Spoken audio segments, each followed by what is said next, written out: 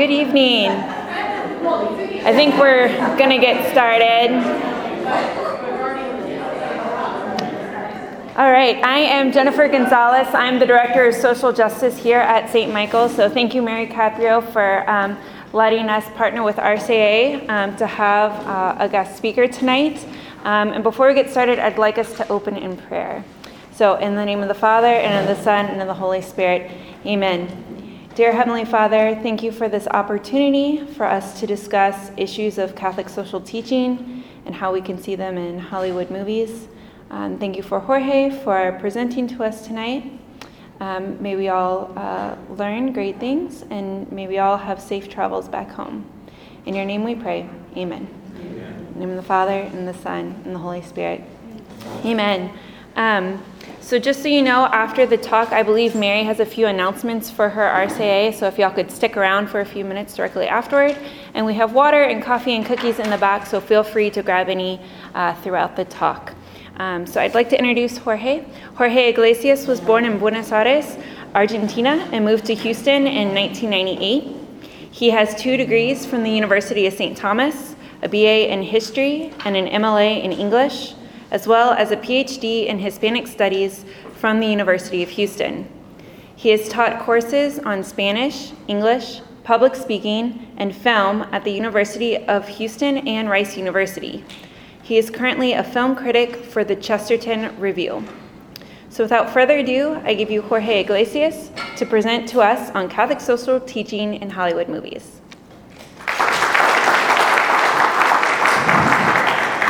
Thank you. Thank you so much. Can you hear me? Is this good? Good volume? Okay. Thank you. Well, first of all, I would like to... Okay. First of all, I would like to thank you for being here this evening and for letting me join you to talk about a subject that is very dear to me. And the first thing that I wanted to mention is that there will be spoilers in this presentation. Okay, so I hope you have seen the films that we're going to talk about. And one thing I wanted to emphasize is that the ending of the film is only a very small part of it. We are used to hearing stories in order to find out what will happen, how they will turn out, and all that. But really, when you think about it, all that goes into a film, all the decisions that the filmmakers have to make in terms of characters, in terms of actors, in terms of lighting, scenes, all those things. The ending is really a very, very small part of the story. So hopefully you don't mind if I spoil a little bit, of these films for you.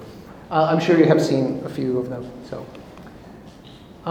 just wanted to give you an overview of our talk. It's really very simple. There are not many topics to them. Basically, we're going to start by looking at why and in what ways film is a very powerful medium and affects our lives. Something that I'm sure nobody would dispute, but it's interesting to look at how this happens, in what ways film is very powerful.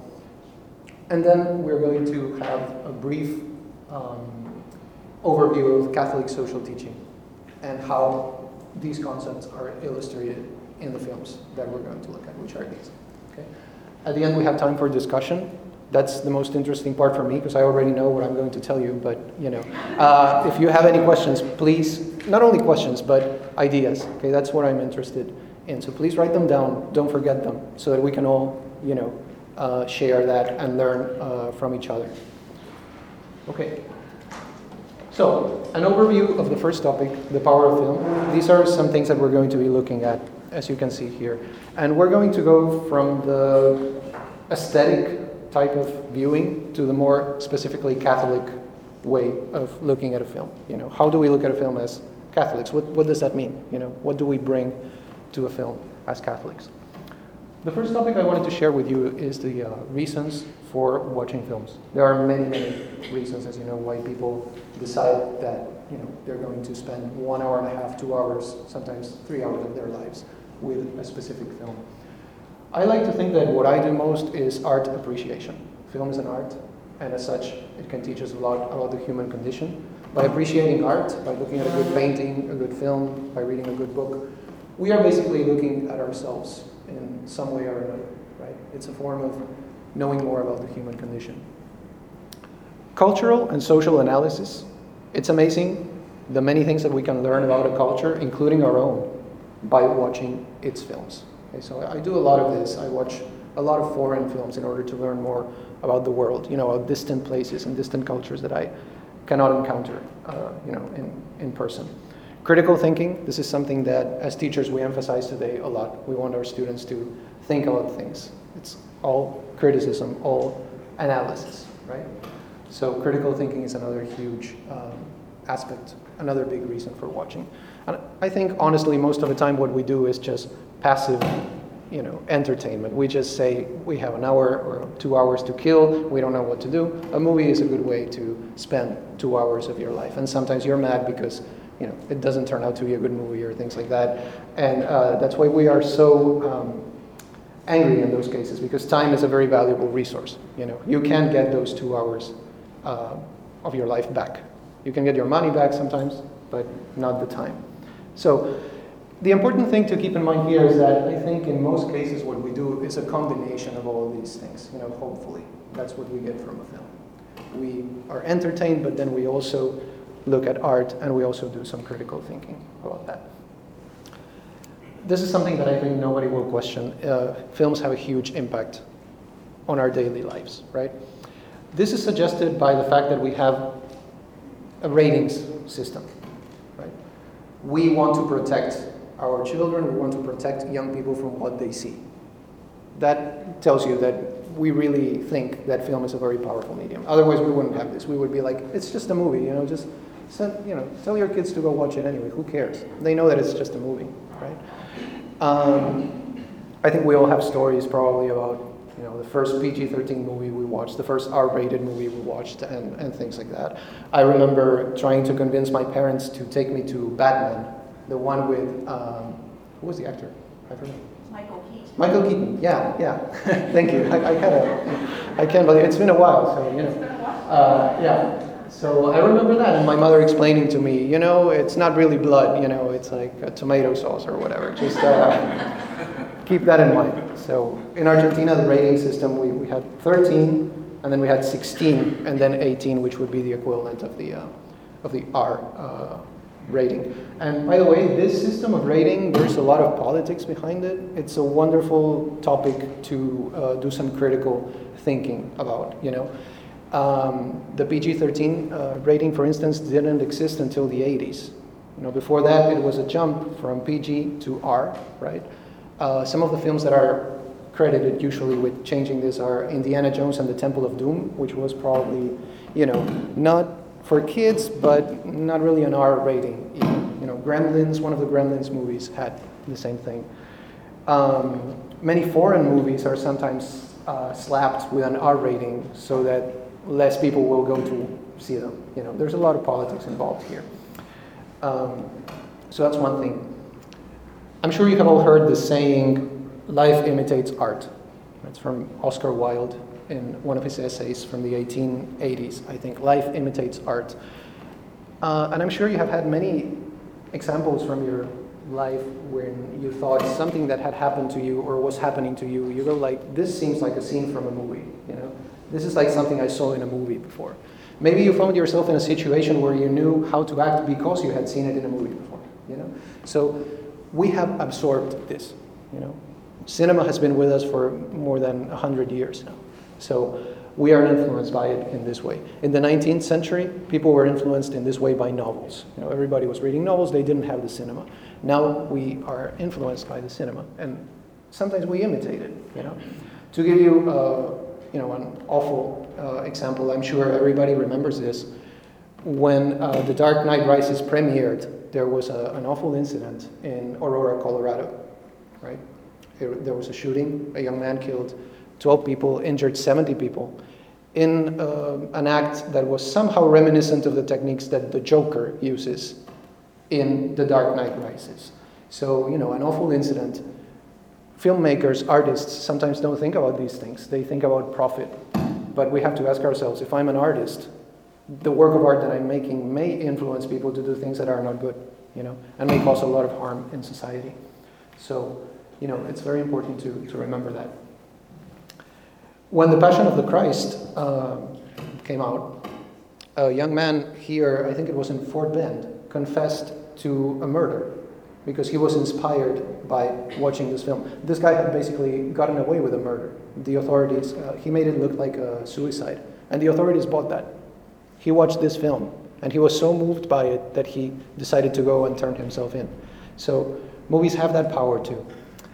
The last story that I have is, I'm not sure if this is actually true. I got this from the trivia section for RoboCop from imdb.com. Apparently, there was a criminal who was running away from the police, a thief. Okay? And in order to run away, he got into a theater where they were showing RoboCop. And the guy became so engrossed by watching the film that the police were actually able to catch him.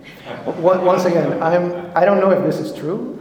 It's on the IMDb website, and you can read it there. I tried to look it up. I could not find the sources because we're talking 1987, right, that this movie came out. So I have no trouble believing it, though. This is a very powerful movie. It really grabs your attention. It's an allegorical movie, too. I think the filmmaker, the director of this film, said that in the story of RoboCop, he had in mind the resurrection, right?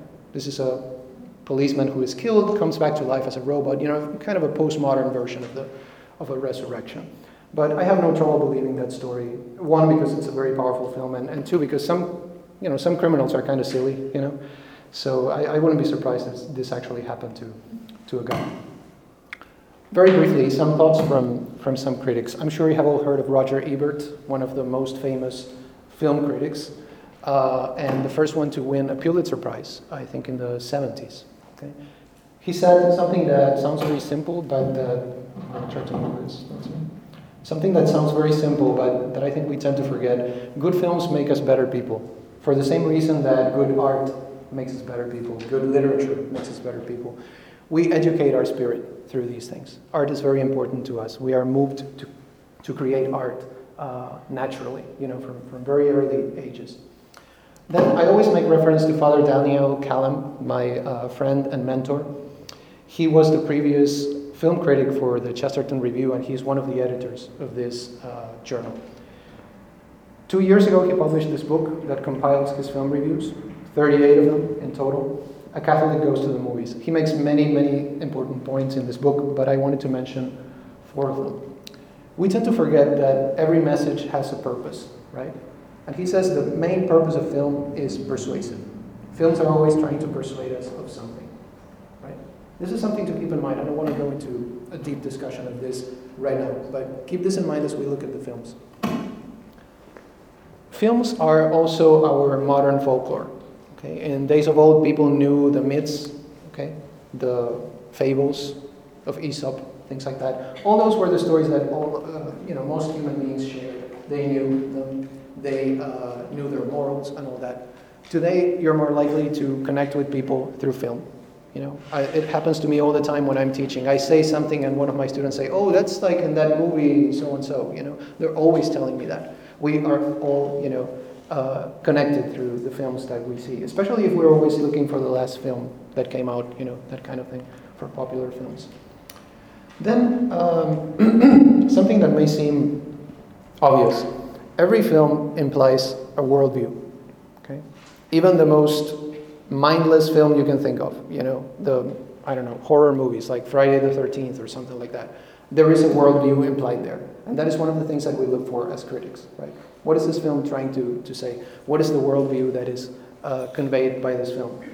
And of course, sometimes this happens not at the conscious level, right? The people who are planning the next Friday the 13th movie right now, because there will be another Friday the 13th movie, you can be sure of that, are not thinking, how does this, scene, how does this death convey our worldview here? It doesn't happen like that, but if you look at it in total, you can derive the worldview that is being shown.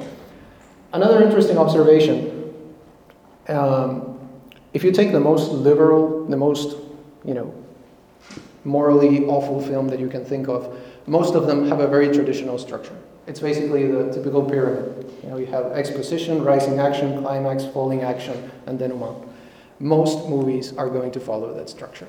Okay, so even morally relativistic films, they still have, a beginning, a middle, and an end. Sometimes not in that order, but that traditional structure is most of the time there. Every now and then a filmmaker comes along and says, let's make a movie without a plot, or let's make a movie without characters. Sometimes that works, and we can see those movies and be refreshed. But most of the time, all they remain is experiments, right? Interesting experiments, but just experiments. Most movies are going to follow the typical structure. Most movies in that way are pretty conservative. Something we do as Catholics a lot is to go into allegorical reading and the different levels of interpretation. Okay, this is the way we read scripture. This is the way we read some works of art, like Dante's Divine Comedy. We can do the same with film, okay? And this is what we do. Just to give you an example of these things from scripture. So you have, at the literal level, you can have something like the exodus of Israel from Egypt, right? That's the story. A group of people moved out of Egypt. At the allegorical level, we can say that is an allegory of our redemption in Christ, right? Coming out of slavery. Moving to the moral level, it basically tells you that the soul can be converted from a state of sin to a state of grace. That's the morality behind it.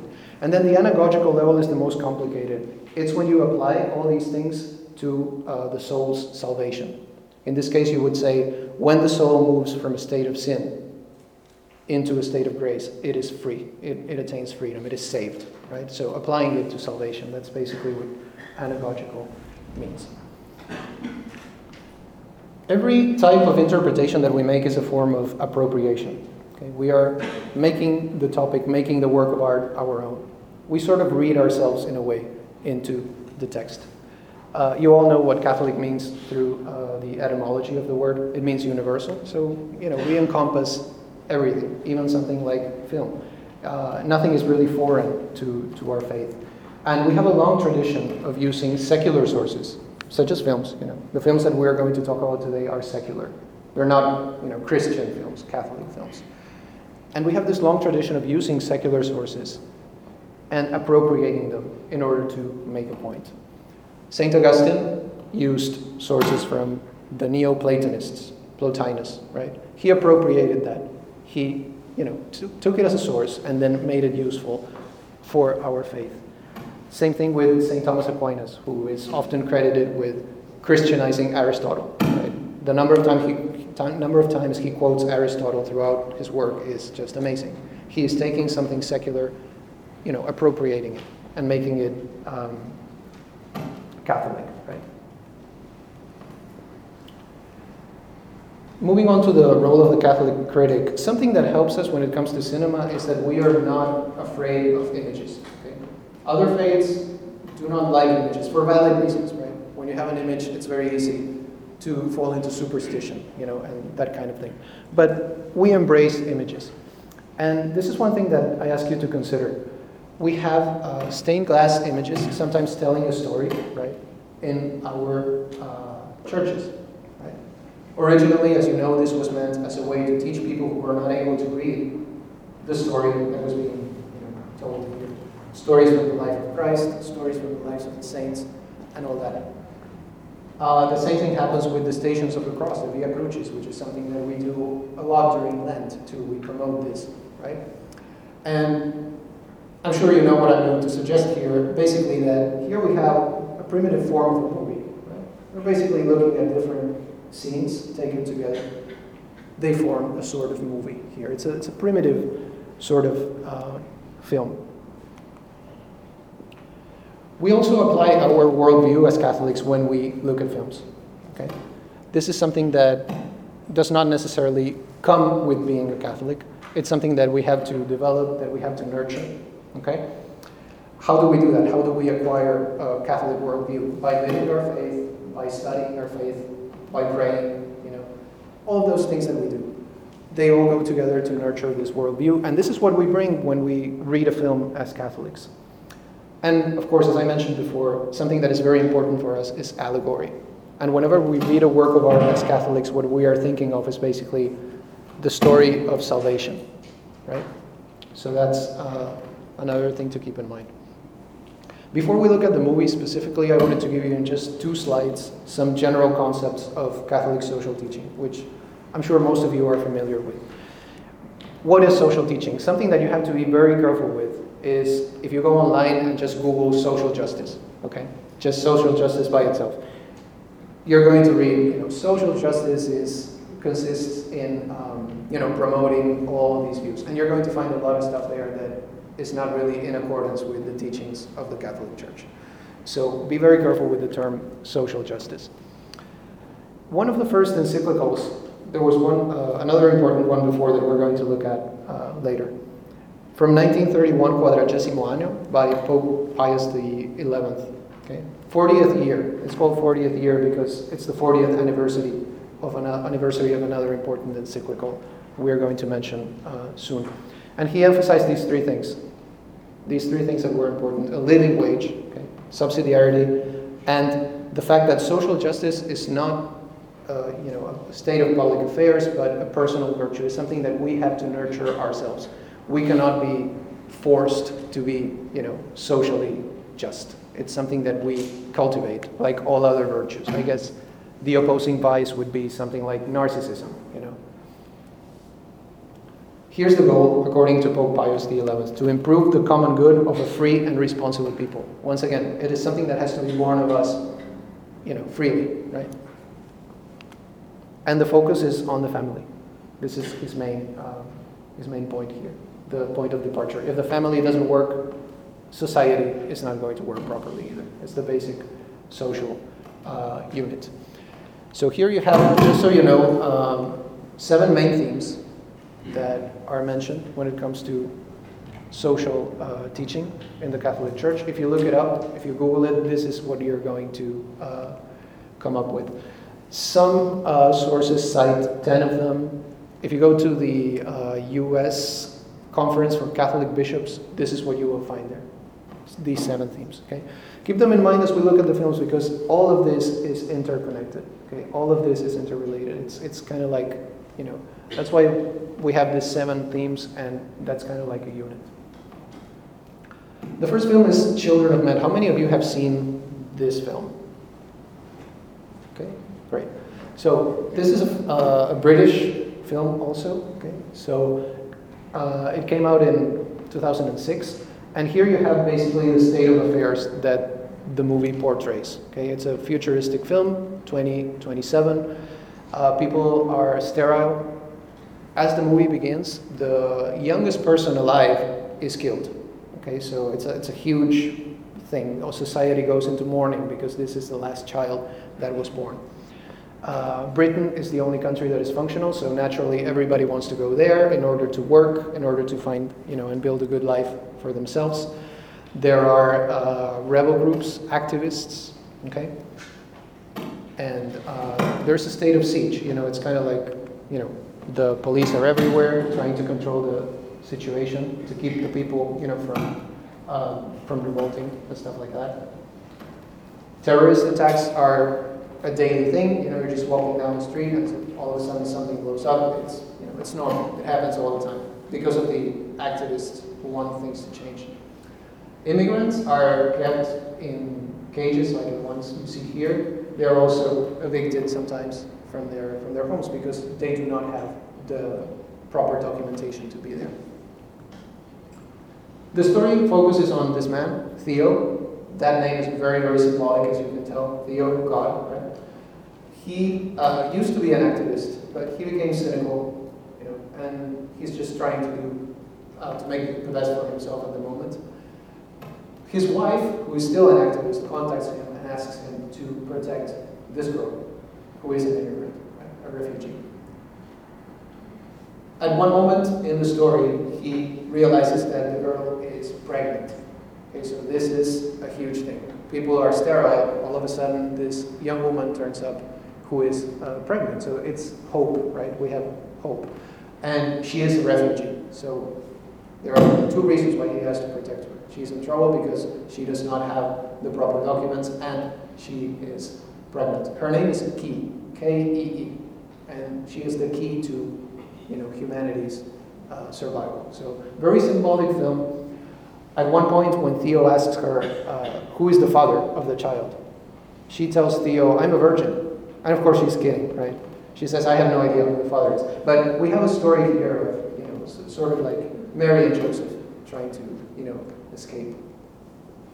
So I'm going to show you a little clip here. And it shows basically the scenes that deal with immigration. I'm going to do my best to censor this clip because there's a little incident, of the F word there. I'm going to do my best to silence it. But if I can't help it, just cover your ears.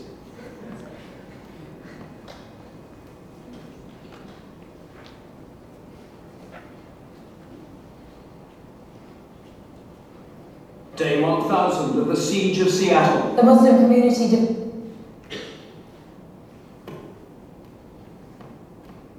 demands an end to the army's occupation of mosques. The Homeland Security Bill is ratified. After 8 years, British borders will remain closed. The deportation of illegal immigrants will continue.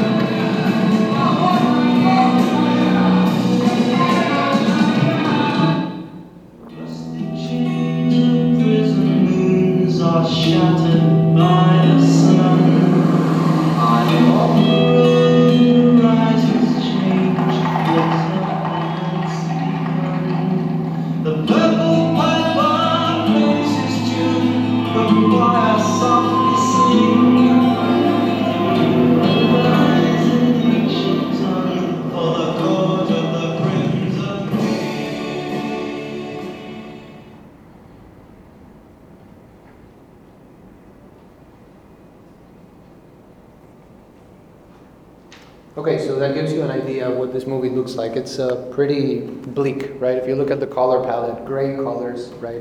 Very, very dark. It's an apocalyptic film, so sort of like The Road, another film that has a lot of dark colors to it.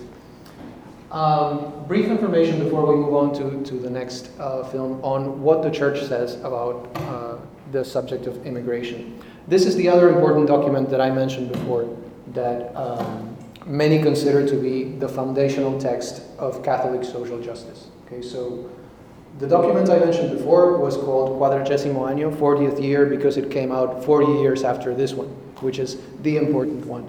The subtitle is, oh, by the way, Rerum Novarum of new things, okay? New issues, new topics here. So that's why it's foundational, Pope Leo the 13th. Rights and Duties of Capital and Labor is the subtitle of this document. And it equally rejects socialism and unrestricted capitalism. Okay, so we have to find a middle way here. It recognizes the right of labor to form unions, and another thing that it does is to defend private property. Okay, so very important issues at the time. In 2001, the U.S. Conference of Catholic Bishops put out this document here, Welcoming the Stranger Among Us, or Unity in Diversity. 3 main rights that it recognizes: the right of people to migrate, the right of a nation to control its borders, and the fact that in controlling those borders, a nation should exercise justice and mercy. Okay, so once again, very difficult, right, to enforce these things. Who decides what is justice, what is mercy? As Catholics, we know, but that's one thing that we expect from governments. Now, in the film, of course, the character here that we have to follow is Theo. Okay, he is the one who shows this concern for human life by protecting both the immigrant and her child. Okay, so it's doubly there. And he came from, a very cynical perspective to do this. So he is basically exemplifying these, virtues, being socially conscious, right, and protecting this girl. The movie, by the way, ends on a very positive note. That's all I'm going to say. So it is bleak, but go watch it because it's really a life-affirming film. Many bleak movies are life-affirming, actually. Something like a year ago, I reviewed Blade Runner 2049. I don't know if you have seen that, the second part of the Blade Runner movie, which came out in 1982. Once again, kind of a dark movie, but I was surprised by what I found in terms of the affirmation of life and the dignity of human life. Amazing content there. Erin Brockovich is the second film that we chose. The events of the film, the lawsuit, how many of you have seen this? Probably more than Children of Men. This was very popular when it came out. Julia Roberts actually got the Academy Award for Best Actress for this film. The lawsuit took place between those years, 93 and 96. A company, Pacific Gas and Electric, was polluting the groundwater, okay, and that happened during the 50s and 60s, as it says here, causing great, damage to the health of the people living there and their children. So this was a huge case. Hinckley, California, I understand, after this became sort of a ghost town, at least for a while, okay, because of this problem. Erin Brockovich, single mother of 3 kids, as you can see here. She cannot find a job. She's always rejected because she doesn't have a specific, ability. One day she goes to a lawyer's office when she gets tired of being rejected and basically says, "Give me a job," okay? He says no at first, but one day she shows up and starts working just like that. Initially she was doing a filing job. Okay, so it was a very simple thing until she started looking at some of the documents that she was filing and realized that there was a very important case involving this pollution of the groundwater. And she decided to go and do something about it. Okay, she went herself to get evidence of the contamination of the water and convinced the firm's lawyer, Ed Masry, to go against the corporation that was doing this. She sat with the people who were affected by the problem, listened to their stories. The movie shows her remembering all the details from, basically all the stories, or most of them. I don't know how true that is, but the point is, she sat down with the people and talked to them. By the end of the film, this is where she is. She's a millionaire when they win the lawsuit, okay? So she went from having no job to this. Now, I think this is a good movie to point out that there are many filters that we can use to look at films as Catholics. One of them is the moral filter. That's not what we're doing right now. Okay? There are many things about Erin Brockovich that can be criticized. Okay? About Erin Brockovich, the character, by the way. This is based on a true story, but it's still a movie. Okay? So what we're looking at here is social justice. And basically, is the care for the environment that we want to look at for Erin Brockovich. And a key document is this one right here by Paul VI in 1971, Octogesima Adveniens, 80th anniversary of Rerum Novarum. Okay, so we're still working on that initial document. He pointed out these two things, the risk of destroying nature and the idea that the framework is no longer under our control. Okay, so we need to change things, because if we keep doing things the way we are doing them, this is 1971, we're not going to get anywhere good. St. John Paul II in 1991, Centesimus Annus, 100 years once again of Rerum Novarum. So we're still, looking back at that document. Said we should limit the waste, okay? And he also made the connection between the gift of the earth and the gift of ourselves. We are part of creation, right? We are part of the ecosystem. It's not that, one thing is on one side and then the other thing is on the other. In 2009, Pope Benedict XVI pointed out something very, very important, especially when you think about some of the activist groups when it comes to the environment. Nature is important, but it's not more important than human life. Okay, that's something that we always have to keep in mind. And this is what he said. I quoted this, textually because I thought it was great. It is contradictory to insist that future generations respect the natural environment when our educational systems and laws do not help them to respect themselves. It begins with education, right? That is the key thing here. Laudato Si, you may have heard of this because it was a big issue. It came out recently. It's basically the culmination of the Church's teachings on caring for the environment, caring for our common home. Okay, and these are some of the points that Pope Francis makes. We are not God. Okay, the earth has been given to us. It's a gift. Okay,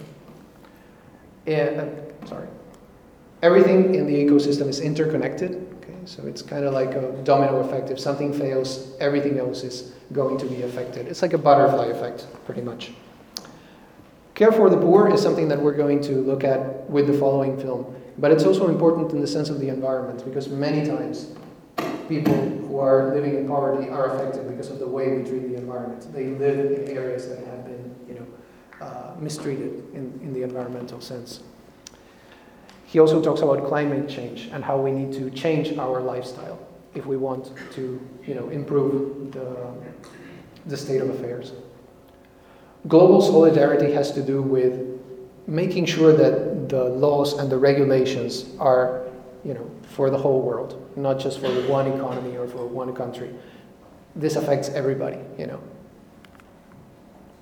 And the very important thing that he mentions is the fact that we are often led to think that there's nothing we can do in order to change the environment. The damage has been done already, What can we do? I mean, just by recycling, I'm not going to change the whole world, right? That's what he wants us to challenge. The fact that there is hope. Okay? We can do something about the state of the environment, and we can change things, Looking back on the film, as I said before, there are many things about Erin Brockovich, the character, that you can criticize. Her way of dressing, her way of talking. That's why I'm not showing you any clips from the movie, because it's virtually impossible to show you, a clip without hearing some colorful language. So that's why I left that out. But in terms of the environment, she has that conscience. She did get something out of helping, the people there. She became a millionaire. She got paid for it and all. But she's still showing that concern for the environment. This is a recent film, 2017. Has anybody seen this film? No? It's an independent film. So yes, we are talking about Hollywood films, but I put this here in order to have some contrast. Okay? The Florida Project, it basically shows you what life is like for people who are living in motels. The next step is basically the street. Okay, so they live in motel rooms, families together. Okay, and the film focuses on this little girl, Mooney, and her single mother. Okay? It does have a plot, but basically what it is a series of episodes. So it's an episodic film. And the filmmaker came from a background in documentary, so you can see that when you watch the film. He's trying to show you something more real. I think if you can say that Erin Brockovich is based on a true story, this movie is based on hundreds of true stories. Okay? For most people, it's not just a matter of going into an office and saying, give me a job. Okay? And this is what this movie shows. How difficult it is for some people to find a job and to get out of that vicious cycle of poverty. At the end of the film, we find out that this is happening within walking distance of Walt Disney World. So I thought that was a very interesting contrast. Okay, this place where it's great to be a kid, this magical place where dreams come true and all that, and within walking distance, you have people living in this situation. Compare the color palette here with the one in Children of Men. Okay, here you see a lot of bright colors. You have the rainbow. The motel is pink. Okay. This is Mooney and her mother.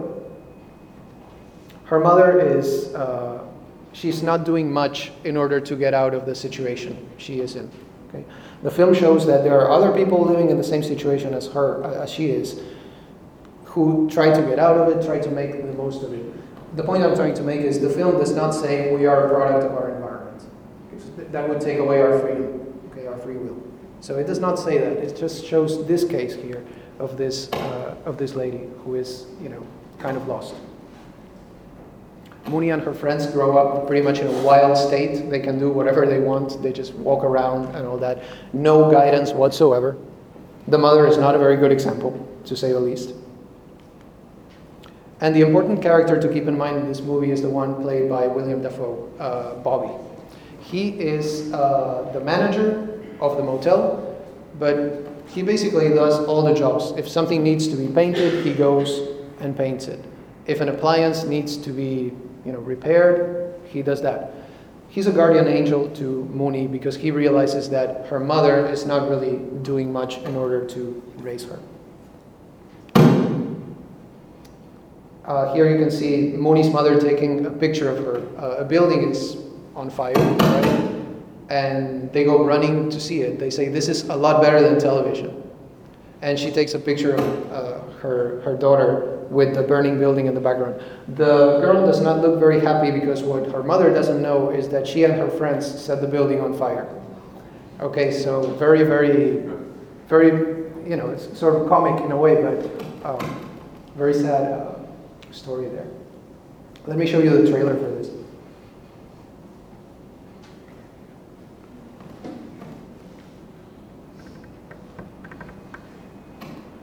No foul language in this one, so we're okay. Hey, does anyone have a charger? We're dying. Just down here. I'm dying. I'm dying. If you're tired of charging, plugging in, dying, I'm dying. you Chromebook.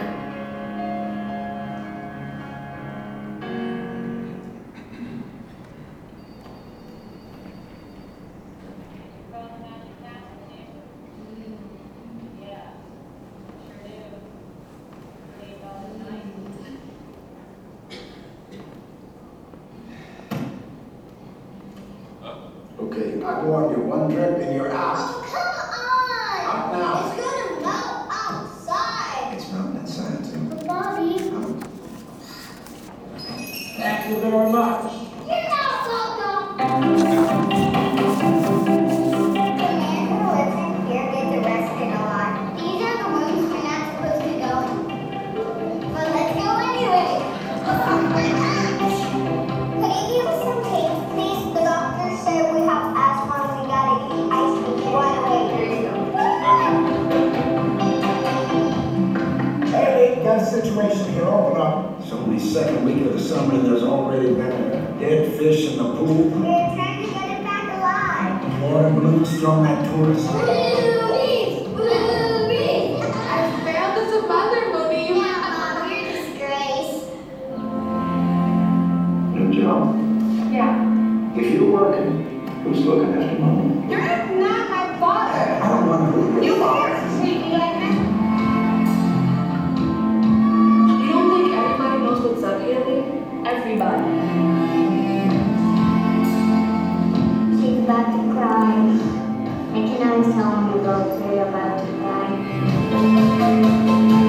Why is my mom yelling? Just talking, I gotta figure something out.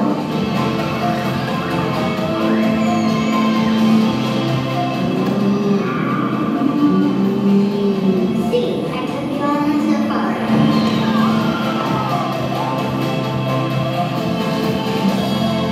Whoa.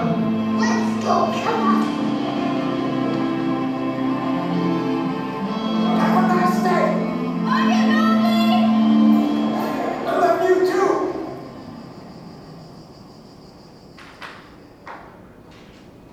So that gives you an idea what this movie is like.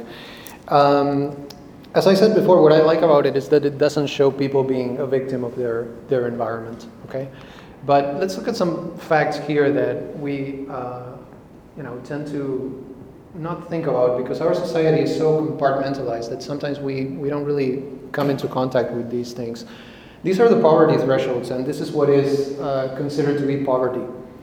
So basically, if you're making less than $12,000 a year for one person, that is considered to be poverty. So the threshold doesn't really tell you much, because you think, well, even 20,000 a year, that's very difficult. So there are people actually living on these amounts of money. This I thought was shocking, to think that 6.7% of the population live in deep poverty. That means that they're making about half of the poverty threshold. 21.3 million people. That's like the population of Florida, actually. And 95 million people living close to poverty. Unfortunately, for many of these people, the situation does not get better. It's a dangerous situation. This information, by the way, is from povertyusa.org. It's divided into gender, by age. 15.3 million kids, almost 1 in every 5. I thought that was shocking. I had no idea of these statistics. Separated also by ethnicity. Okay. What does the church say about this? Pope Francis published a very important document, Evangelii Gaudium. It talks about many different things, okay, the joy of the gospel. But he addresses 4 issues that I would like to mention when it comes to poverty. He talks about the challenges of today's world, and he says no to all these things. No to an economy of exclusion, no to the new idolatry of money, no to a financial system which rules rather than serves, and no to the inequality which spawns violence. The main idea here is that the system should work for human beings and not the other way around, right? Another point he makes, and these are the references, just in case you want to look it up in the document, about the distribution of income. I put these quotes here because I thought they were important. As long as the problems of the poor are not radically resolved by rejecting the absolute autonomy of markets and financial speculation and by attacking the structural causes of inequality, no solution will be found for the world's problems. Inequality is the root of social ills. We can no longer trust in the unseen forces and the invisible hand of the market. This is something that we have to, take action ourselves. And he reminds us that economy is, in his words, the art of achieving a fitting management of our common home. That's something we tend to forget, I think. Economy, that eco is the same as in ecology, right? From the Greek oikos, which means home, right? The third point is concern for the vulnerable. This is once again Pope Francis. The current model, with its emphasis on success and self-reliance, does not appear to favor an investment in efforts to help the slow, the weak, or the less talented to find opportunities in life. We are educated with this idea of self-made men, right? The Pope reminds us that none of us is self-made. We don't make ourselves. We owe everything to God. He mentions these groups specifically. The homeless, the addicted, refugees, indigenous peoples, the elderly, migrants, victims of human trafficking, mistreated women, and the unborn. He makes a lot of this encyclical is devoted to that, and also creation as a whole, the whole environment. And the final point is the common good and peace in society. By the way, as I said before, these are not all the topics that he touches upon in the encyclical. These are just some main issues that I wanted to emphasize and share with you. Time is what we work with. Okay, we should not let anything stop us. We are still on time. We haven't run out of time for anything. That is, time is part of the human condition, and this is what we use in order to find solutions. It's what we do with this time that matters. We have many differences, among cultures, but unity is always more important. That's another point he makes. Realities are more important than ideas. Okay, when achieving something or when bringing about change becomes a political thing, that is a huge obstacle because we tend to give more importance to something as an idea and not as a reality. And finally, something that goes back a little bit to that point about unity, the whole is greater than the part. Okay? You've heard it, two brains think better than one, and so forth. Let's move on to the last film. Okay, I was surprised, but I realized that there's not much of a plot to The Dark Knight. How many of you have seen this one? A little bit. Okay. It's basically, Batman trying to stop the Joker, who uses anarchistic tactics, right, in the fight of good versus evil. Two of the important questions that this movie raises are here. Do the ends justify the means? And is anyone, in this case Batman, for example, beyond good and evil? When one of the moments in the movie, one of the characters says, "This is a democracy," criticizing Batman, right? Because Batman thinks that he is, somehow above good and evil and has this ability to, take justice into his own hands. And as you know, there are many connections between Batman or between Bruce Wayne and the Joker. Okay, we can talk about this later. I would like to show you a scene here, maybe the most important one from this film. It's a social experiment carried out by the Joker, the famous boat scene. So let's look at this, and we will hear your ideas afterward.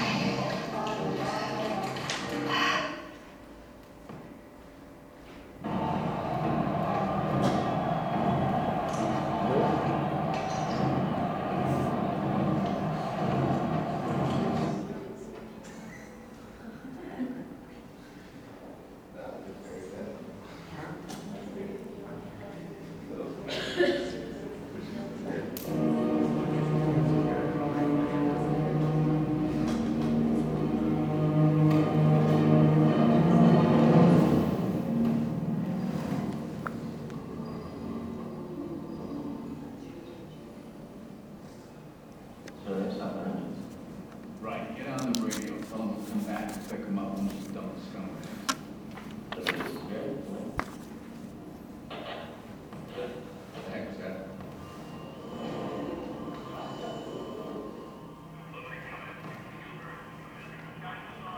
Get down to the instrument then.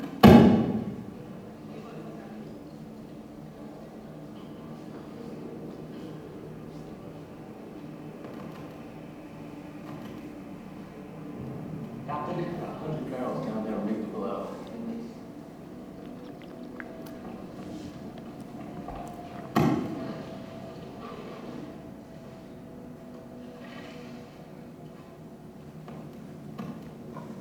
Oh my God. Looks like some kind of detonator. Why would they use the detonator to our own bomb? Tonight you're all going to be a part of the social experiment. I'm to blow you all sky high. Liberty come in over. Dead. Anyone that tries to get out there and vote, you all die. Each of you has a remote. Blow up the other vote. I blow you all up. If, however, one of you presses the button, I'll let that vote live. So, who's it gonna be?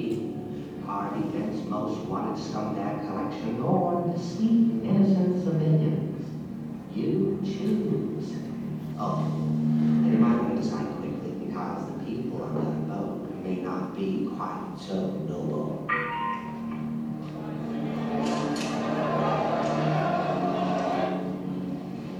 Stay back.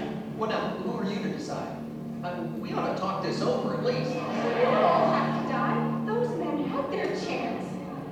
We are not going to talk about this. What are we talking about? We're talking over the same exact thing on the other vote. Let's put it to a vote. I want everybody to put their votes on this piece of paper.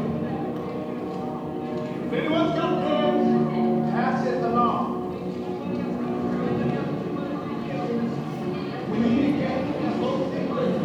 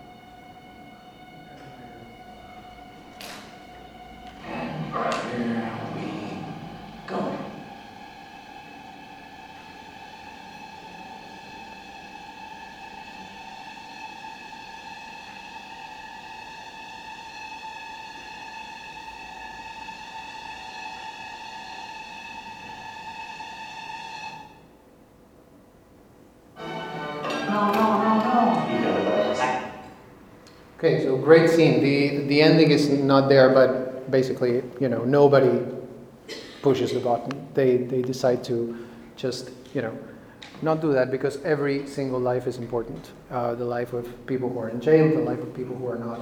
So that is the end result. Then Batman asks the Joker, what were you trying to prove with this experiment? That everybody is as ugly as you? You're alone. There are people in the world who are good and who respect human life, no matter what the circumstances. And people are willing sometimes to die in things like this for others and for justice. So, keep that scene in mind. I don't have much to say about the Batman experiment because I would like to hear what your ideas are. This goes with the concept of, is it allowable to do something wrong for a good cause? All those ideas that we can discuss if somebody wants to bring that up. Some conclusions that I have for you. What we get from a film is directly related to what we bring to it. Okay, as Catholics, we have a lot to bring to a movie. Some things that other viewers will not get from these films, But we have a worldview that basically allows us to, get a lot from a film. Our worldview is a lens through which we see the world. Okay, you can use a lens to see things clearly, more clearly, and that is the way it basically works for us. But it also works as a frame. We need a frame, because otherwise the world and the reality around us is chaos. God does not need a frame, but we do, because we would go insane if we didn't have that frame that we put to things. That is what our Catholic worldview is. It's a frame. It's also a frame that we use in order to make sense of the world around us that is beyond, our comprehension. I like to think of my life as a film. Okay, this is something that I did a long time ago. I started seeing my life as if it were a movie, and I thought, this is my movie, and I am the main character here, and all the people around me are secondary characters. But then I realized that the people around me were not acting like secondary characters. They were acting like protagonists too. It wasn't just about me. So I thought, this is very interesting, but how does it work if we are all the protagonists of this movie, if we all think of ourselves as the main character? Well, it does work, because if this is God's movie, this is a very vast and exuberant movie, like everything that God does. And it gives us the opportunity to, each one of us, be the protagonist. This camera that is making this film can see everything. It's not, confined to one scene, but to the totality of creation. So that's another thing in which it differs from other films. It also covers all genres. Sometimes we're living in a comedy, sometimes we're living in a drama. All genres are covered in this movie of existence. And there are also no cuts. It's a movie made in one long take, right? From the beginning of creation to the very end. But I think the most important thing about this movie of life is that there is no script. We don't have a piece of paper telling us what to say or how to act in a given situation. The director of this film gives us complete freedom. He says, use your talents, okay? Use your talent as a performer. This is the situation that you have. This is the role that you're going to play. Just do your best with it. And you may ask, how am I going to do that if there is no script? How will I know what to say? How will I know what to do and how to act? The director gives us guidelines, okay? We have the commandments to know how to act in this film. We can also look at other people who have come before us and have done a good job as actors. Some of them were not very good actors at first, but they cleaned up their act. Think of St. Augustine. He was not a very good actor at the beginning. Okay? Same thing can be said of St. Paul. Others are naturals. St. Dominic Savio died when he was 14 years old. St. Maria Goretti was 11 years old when she was martyred. These are naturals. Okay? They seem to come with this ability to act. But we basically live in the hope that we are going to make and give a good performance. That is my hope, at least. I hope that I am doing the best with the role that has been given to me. And I think we all share this hope that we are going to, one day when God tells us, those were your scenes, you're out of the movie now, that He will tell us, you did a good job, that was a good performance, and that we'll get an award for that. Not the Academy Award, because that's nothing but politics, but a really good award, which is being in the presence and finally seeing the great director of this movie, this wonderful and illimitable movie that is life. That's basically all I have for you. So thank you so much for your patience and your time. And now, as I said, I would really like to hear your ideas, maybe about the films that we talked about, maybe about other films, if you want to share your experience as a Catholic viewer, anything at all. Yes? This is more of an aside, but it was refreshing to see the boat scene in the Batman movie. Honestly, I don't remember how it ended up. But what's interesting is back in the 1960s, the psychologist from Yale, Stanley Milgram, he conducted what's been referred to as the seminal shock experiments, where he had a subject in a booth, and they had people in little sound booths. And the thing was, the subject would ask questions, and the person answering it from the sound booth would intentionally give the wrong answer. They didn't know it was wrong, but it was a wrong answer. Each wrong answer, the subject had a shock, had to give a lethal shock to the person in the sound booth. And what's so amazing is how eagerly the people shocked others, or thought they were. They really didn't, but they thought. And it's such a nice contrast to see the boat scene where they let these people live. Yes, absolutely.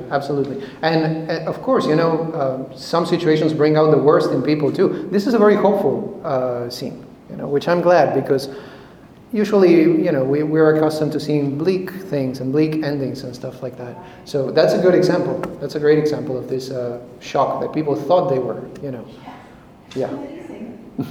It is. But this is very, very hopeful in that sense. Yes. I'd like to know how you deal with when you are critiquing a film that perhaps or definitely has a high level story. It's about the gospel or a Christian situation. But the craft, the actors are not up to the level of what they are. I find that so often when I watch something, and it's so disappointing. Yes. I just wondered what your thoughts are. That is very common, and I think usually what I try to do is to focus on the allegorical level of the film. So in some cases I don't even have time to go into, or space in this case, since I write for the Chesterton Review, it's a matter of space more than time, to go into the acting. I'm a very, very positive, viewer, reader, or whatever. So usually what I do is I feel like I have so much more to say about something that I enjoy at every level, that I tend to stick with those films. But if a film has good intention, but in the practice maybe it's not up to that standard, I think that has to be mentioned. We cannot turn a blind eye on poor acting or things like that. So I usually mention that with quite a bit of tact, just to avoid. But you're right. It's very difficult to separate both things, and rarely do we find a movie that is great at every single level. That's something to mention from what you said is these are secular movies, right? But we have a lot of Catholic, very very good Catholic movies, that you can look at. So I wanted to focus on the secular ones to show you that even there we can find, all these. Sometimes they're more successful. Yeah. In conveying. Right, and without knowing it, I'm sure that many of these filmmakers didn't have these ideas when they did that. And then you also encounter a lot of films made by liberals, but that portray the church in a very good light. Has anybody seen Lady Bird? Lady Bird? It's about a girl who goes to a Catholic school. That film is made by people who are liberals, but it's made in a good way and shows the church and Catholic schools in a positive light. It's basically the story of the prodigal son, but it's the prodigal daughter in this case. I highly recommend that movie. It has a lot of Catholic allegory to it. Yes. I was just going to say, I almost fell off my recliner 2 weeks ago. I was scrolling through the movies to see what was on, Right. and I expected all the secular movies. Novitiate was on, Huh. which is an outstanding movie, and it's set in a convent during Vatican II when the decisions were made to change the way cloistered nuns went about their routine. And that's when they lost the habits and they started wearing regular street clothes. And it's a very moving movie to see the reaction of the nuns who had been living, who chose to live this lifestyle. Right. And Right. I remember I lived through Vatican II, giving my age away, and I can remember the excitement of a lot of the sisters to not have to wear the habit anymore. And I thought, wow, that's refreshing. But after watching this movie, I was crying for the nuns who had to give up their lifestyle. Right. And they felt like their role within the church was being diminished because they were all of a sudden, they were told in the letter from the bishop that they were no longer equal or near where the priests were. They were equal to anybody in the parish. Right. And that was the blow to them. Right. It's a very powerful movie. What was the name? Novitiate. Yeah. And it's on cable right now. I almost, like I said, I almost fell off my chair. So you recommend that movie? I haven't seen it, but I've seen the trailer, and it looked like something I might. It's beautifully done. Okay. It's very moving. It's powerful, and you'll cry for the nuns. Another movie that came out recently. It's more of a Christian setting, not Catholic, but First Reformed. Has anybody seen that? Ethan Hawke. It came out maybe last year or something like that. I was very, very eager to watch it because it's basically the story of a priest who meets a young man who is troubled because of the way we are destroying the environment. And the priest is changed, a minister, I'm using the wrong terminology here. He is changed by the encounter with this man. And I thought that was a very interesting thing to do, but the movie just falls apart at the end. It's amazing how, everything goes well and the ending just, I was like, I don't even want to review this movie anymore because it's, I don't know, it just falls apart at the end. But watch it, it's First Reformed. First Reformed. Yeah, it's the name of the church. Ethan Hawke is the protagonist. More comments? Yes. I was curious. You said you see a lot of foreign films, and different countries probably have different moral viewpoints. And the U.S. Right. films tend to glamorize lots of violence and everything. Do you have a favorite country that you could see films coming from, like out of Europe or South America or Mexico, that you enjoy because they have different moral viewpoints? There are many movies that I watch from Japan, but not a lot of outward Catholic content there. But my favorite cinema is probably Japanese cinema. I watch a lot of French film, and you see a lot of Catholic content there. The director Robert Bresson is great. He is everything that you see in a Hollywood movie. He does the complete opposite. Sometimes he tries your patience a little bit, and these are old movies. Okay, I like movies from the black and white times and all that. I don't watch that many new films. Now I do a little bit more because I'm reviewing them, but I like to travel to the past with films. And then in terms of Latin America, of course, I watch movies from Argentina because once again, to me, that's a way of going back to the past. I watch a lot of Argentinian movies from the 80s. They're awful, but I can see the places that I grew up in and all that kind of stuff. To me, that's like, when people say, I wish somebody would invent the time machine, to me, the time machine was already invented. It's the cinema. You just sit there and just let it, transport you. So those are the, I think, Japanese, French, and Argentinian. Yes? I really like Bollywood films from India, and especially the ones from the 90s. They have a lot of really good moral values, and they're dressed in more traditional saris. The more recent, modern Bollywood films,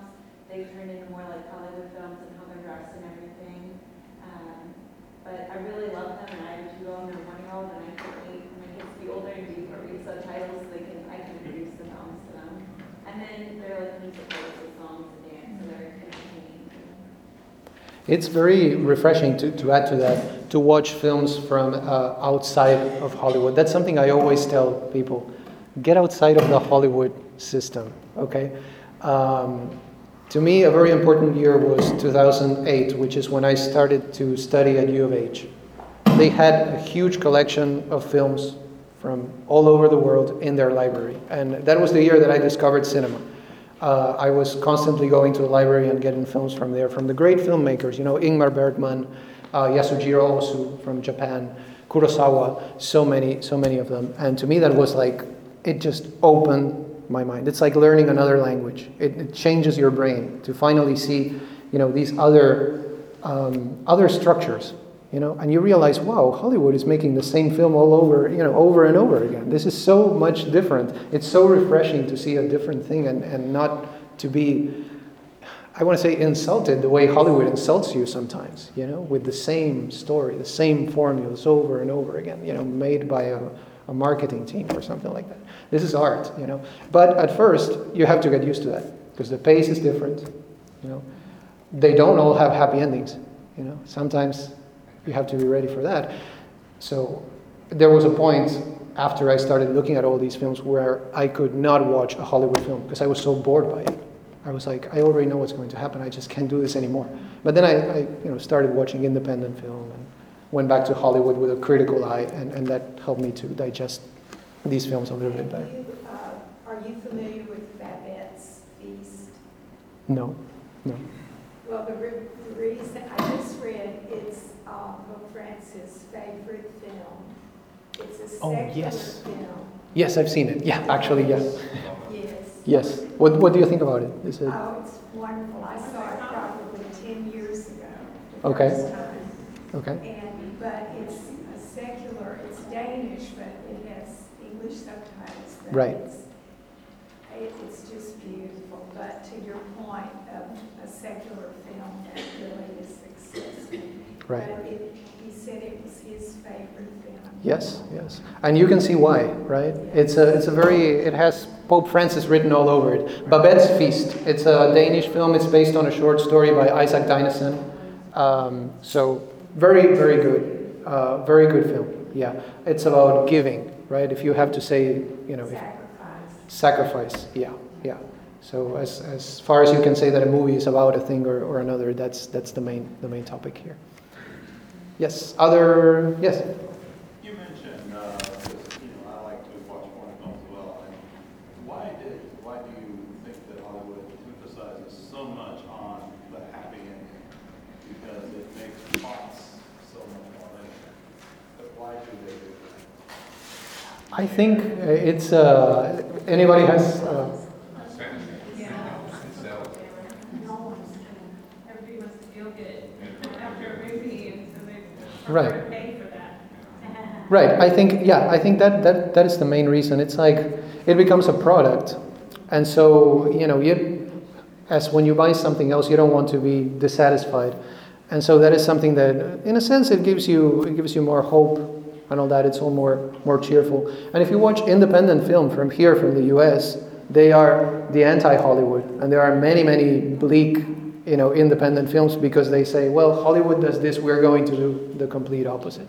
And we have sad endings, like the Florida Project. The Florida Project does not end on a positive note because it's an independent film and it goes against the discourse of Hollywood, So, yeah, I can't think of other, reasons why they do that. I think it's basically Hollywood is about, we have found the formula that sells and that gives us money. Why are we going to get out of that formula if it works for our purposes? Whereas more poetic filmmaking is more about producing a work of art, So that's what you get with international cinema most of the time, because it's not controlled by this machine, right? So I think that is a great answer, yeah, all of those, yeah. But not just to have the effects. I'm so tired of all this special effects. I want a story. Yeah. So often you've got all these effects, but then after the movie's over, you're you're asking yourself, what was it really about? Right, right. You know, And there are many plot holes because they think as long as we have effects to keep the people interested, they're not going to notice the plot holes. There was, I think it was Sean Penn in one of his speeches, I think he was given an award or something like that. He said, this is Hollywood. If you put one idea into a film, it's not going to work. That's a little bit extreme. It's a little bit extreme because there are always ideas in films. But the point he's making is that they don't want serious stuff there. We want to just sit down and kill 2 hours of our lives. Here you have the happy ending. That's it. So I always urge people, look beyond Hollywood. The point of this talk was to see how even in Hollywood and in popular films we can find all these issues. But I always say, just try to explore other cinema because there's a lot to be found there, and it's very rewarding. Yeah. Yes. Are there places where the critics, even yourself, where you can get more information on films that are more worth seeing? That is a great. Or where you can get a true, description of, this film is very entertaining, but has no redeeming value beyond that. Right. Yes, right. It's very entertaining, but no story or whatever. Right. Or a really true good reviews. Because I look at them and there's not a lot of meat there. Right. That's true. That's true. And that is a question that I often get. Where do I start? Right. Where do you start? Yeah, with cinema. If you go to the cinema, to the closest one, you're going to find the same movies that you find all over the place. It's always going to be the same popular movies that are coming out. The cinemas control that, okay? They're not going to show you the independent films. In order to see independent films, you have to go to the MFA, for instance, the Museum of Fine Arts. You have to go to the River Oaks Theater. They always show independent films, but it's a very, very limited, very small, very small audience. So what I say is, look for the critics, right? For the critics like Roger Ebert, what are the films that they consider great? He has a list of great films, and that is a great way to start because the wonderful thing about film is that one of them leads you to another. And that's what I always say. It doesn't really matter where you start. Just read film criticism or maybe an introduction to film, a history of cinema that touches upon the most important names, right? And once you start doing that, one film is going to lead you to another because that director is going to say, I was influenced by the work of so-and-so. And so you go, oh, let's check that out. And that's the way I did it. I went to the library at U of H. I found all these great films, and I started with one of them. And then, just following the road. The Criterion Collection, basically, it's an institution that puts out these movies on DVD. They are expensive, but you can find them at many of the libraries. That is a good selection. There are many questionable movies in the selection too, so you have to be careful about that if you don't want to be exposed to, awful things. And that's another thing that we have to be careful as critics, especially as Catholic critics, because some movies are directly extremely offensive. So what I do is I screen them. I go online and look information up to see, if there's anything there that I don't want to see, So that's one thing also that I keep in mind all the time. Yes, any? Yeah. One quick one. You mentioned that you publish all of you take all of your reviews and you're publishing them out. Is there a way for people to perhaps get a subscription to the newsletter or anything like that? Publish them online or how? Yeah. The journal that I publish them in is the Chesterton Review. It's devoted to the thought of G.K. Chesterton. So what I do as a film critic is ask myself, what would Chesterton say about this movie? So you read Chesterton, you find out a little bit about his worldview, and that's what I do. So one thing you can do is, the Chesterton Review is not online, it's a subscription thing. But if anybody wants to read some of the reviews that I've written, just give me your email address and I'll send them to you. I usually put two films together and compare and contrast them to films that have things in common. The last one was Lady Bird and the Florida Project. So I put those two together. The next one that still hasn't come out is on two foreign films. The Square, which is a Swedish film, very strange, very interesting. And The Insult, which is a Lebanese film. So if anybody's interested, just give me your email address and I'll send them to you so that you don't have to go outside and get the subscription and everything. Yes? I was also going to say, film is why catechesis is so critical with our youth. The movies they're saying, we're worried about bleeping out one or two words. You should see what they're watching. I teach a high school Psych 101 class occasionally, right. And some of the contributions the students are referring to movies, and trust me, there aren't many that escape them, and it's scary. It is. It's open. Yeah. Everybody gets access to these things, and that's why we have the rating system, and we protect people, because we think that these things are dangerous in a way. Yeah. But not just the Hollywood rating system, but the rating system within the Catholic Church. For example, Yes. the Catholic Herald, when you see the movies rated on, then there's a rating system. Absolutely. So look for that in the Catholic Herald. It gives you a different, because sometimes you see things in PG-13 movies that you're like, I would put that in an R rating, as a Catholic. It's so ironic we mentioned this. I was talking, before we started this evening, I was mentioning another abortion movie that's coming out, and the title has the name Abby in it. You may have seen it already. Yes, what's the... Yeah, Abby. Yes. But it's rated R, and you have to be 17 or older legally to watch the movie, but yet young girls, younger than that, can have an abortion without parental approval. Now, go figure.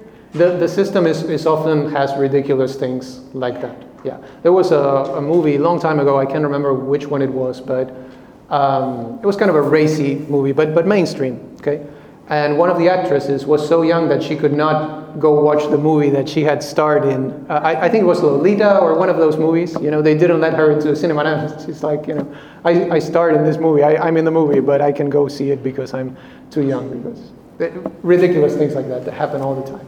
Yeah, unfortunately. Thank you so much. Thank you so much.